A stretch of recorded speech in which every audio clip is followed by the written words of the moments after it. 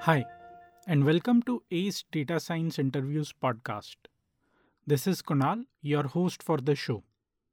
I am the founder and CEO of Analytics Vidya, India's largest data science community. Over the last 10 years, I've worked with several companies to set up their data science teams. I've also helped millions of people learn about data science careers through Analytics Vidya. Since this is the first episode, let me briefly explain what I intend to do with this podcast. As you might be aware, data science is one of the hottest fields for any professional across the globe. There are hundreds of thousands of vacant data science positions across the globe as I am recording this podcast. Yes, hundreds of thousands of vacant positions. Companies today are struggling to find the right talent to fill the vacant positions and pursue their data science ambitions.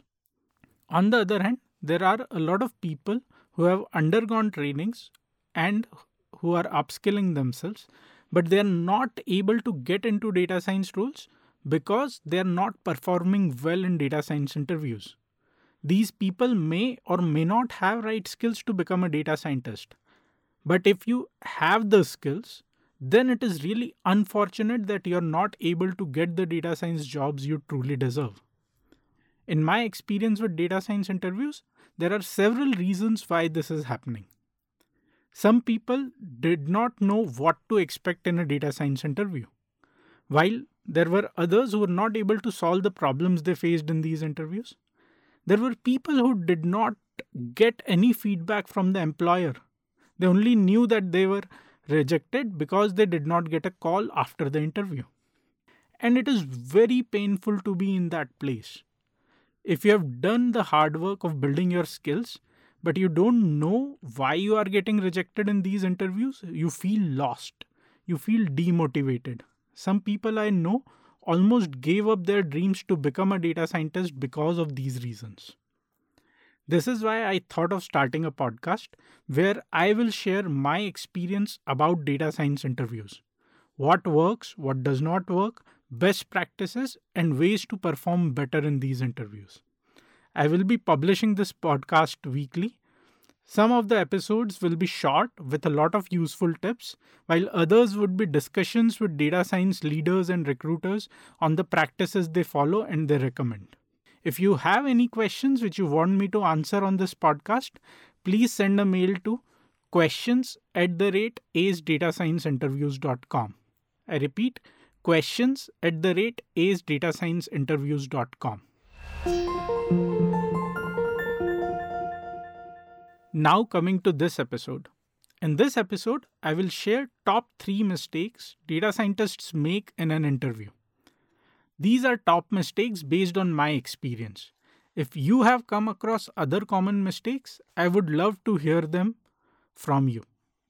So here are the top 3 mistakes I see people making in data science interviews.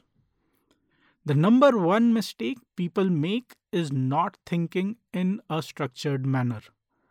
When people come across case studies or guess estimates while interviewing for data science roles, they try and come up with answers without putting a structure to their answers.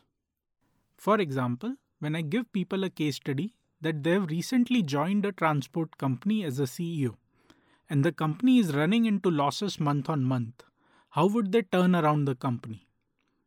In response to this question, people start telling reasons without putting a framework in place. Someone would suggest that they will look into pricing. Someone would say that they will look at the costs. Someone else might say that they will look at the frequency or the route planning, so on and so forth. As an interviewer, I would never hire a person like that. Ideally, I would want to hear a framework. Something like, given the company is running into losses month on month, it looks like revenues are less than the costs. Next, I would want the person to lay out each of these heads, revenues and costs, and break them down. Something like revenues are basically a result of the price you charge to each customer multiplied by the number of customers who travel with you across different routes. And then you can go on to look at each of these heads further.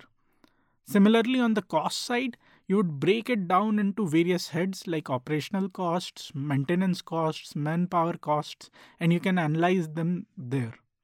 The second approach ensures that you're covering all possible reasons for the company to run into losses and you're not letting your biases impact your analysis. So, whenever you get into a case study or a guess estimate from an interviewer, make sure that you stay structured in your approach. You lay out a framework and then you give the answer. Don't make a mistake of rushing into an answer without putting a structure to your thoughts.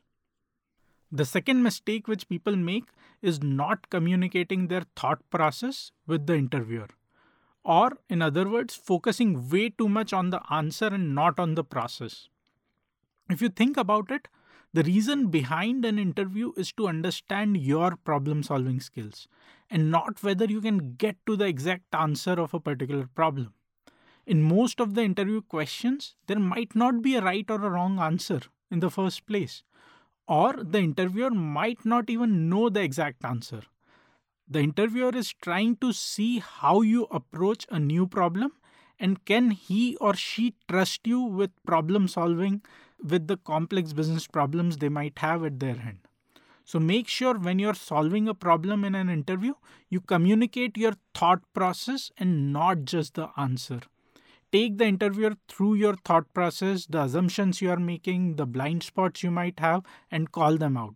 Don't focus on getting just the answer, communicate the thought process. The third mistake which I'll highlight is that people expect only technical interviews as part of interviewing process and they prepare only for those interviews. Now don't get me wrong, obviously you will be judged on your technical skills. If you're not being judged on your technical skills, then you are obviously at the wrong place. But you should expect much more than just technical interviews. There will be interaction with the team, there would be case studies, role plays, and much more.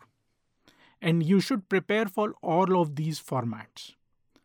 So these were the top 3 mistakes I see people making while interviewing for data science positions.